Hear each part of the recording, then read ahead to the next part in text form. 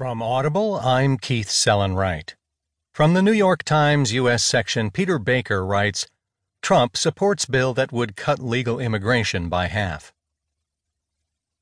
President Donald Trump embraced a proposal Wednesday to slash legal immigration to the United States in half within a decade by sharply curtailing the ability of U.S. citizens and legal residents to bring family members into the country.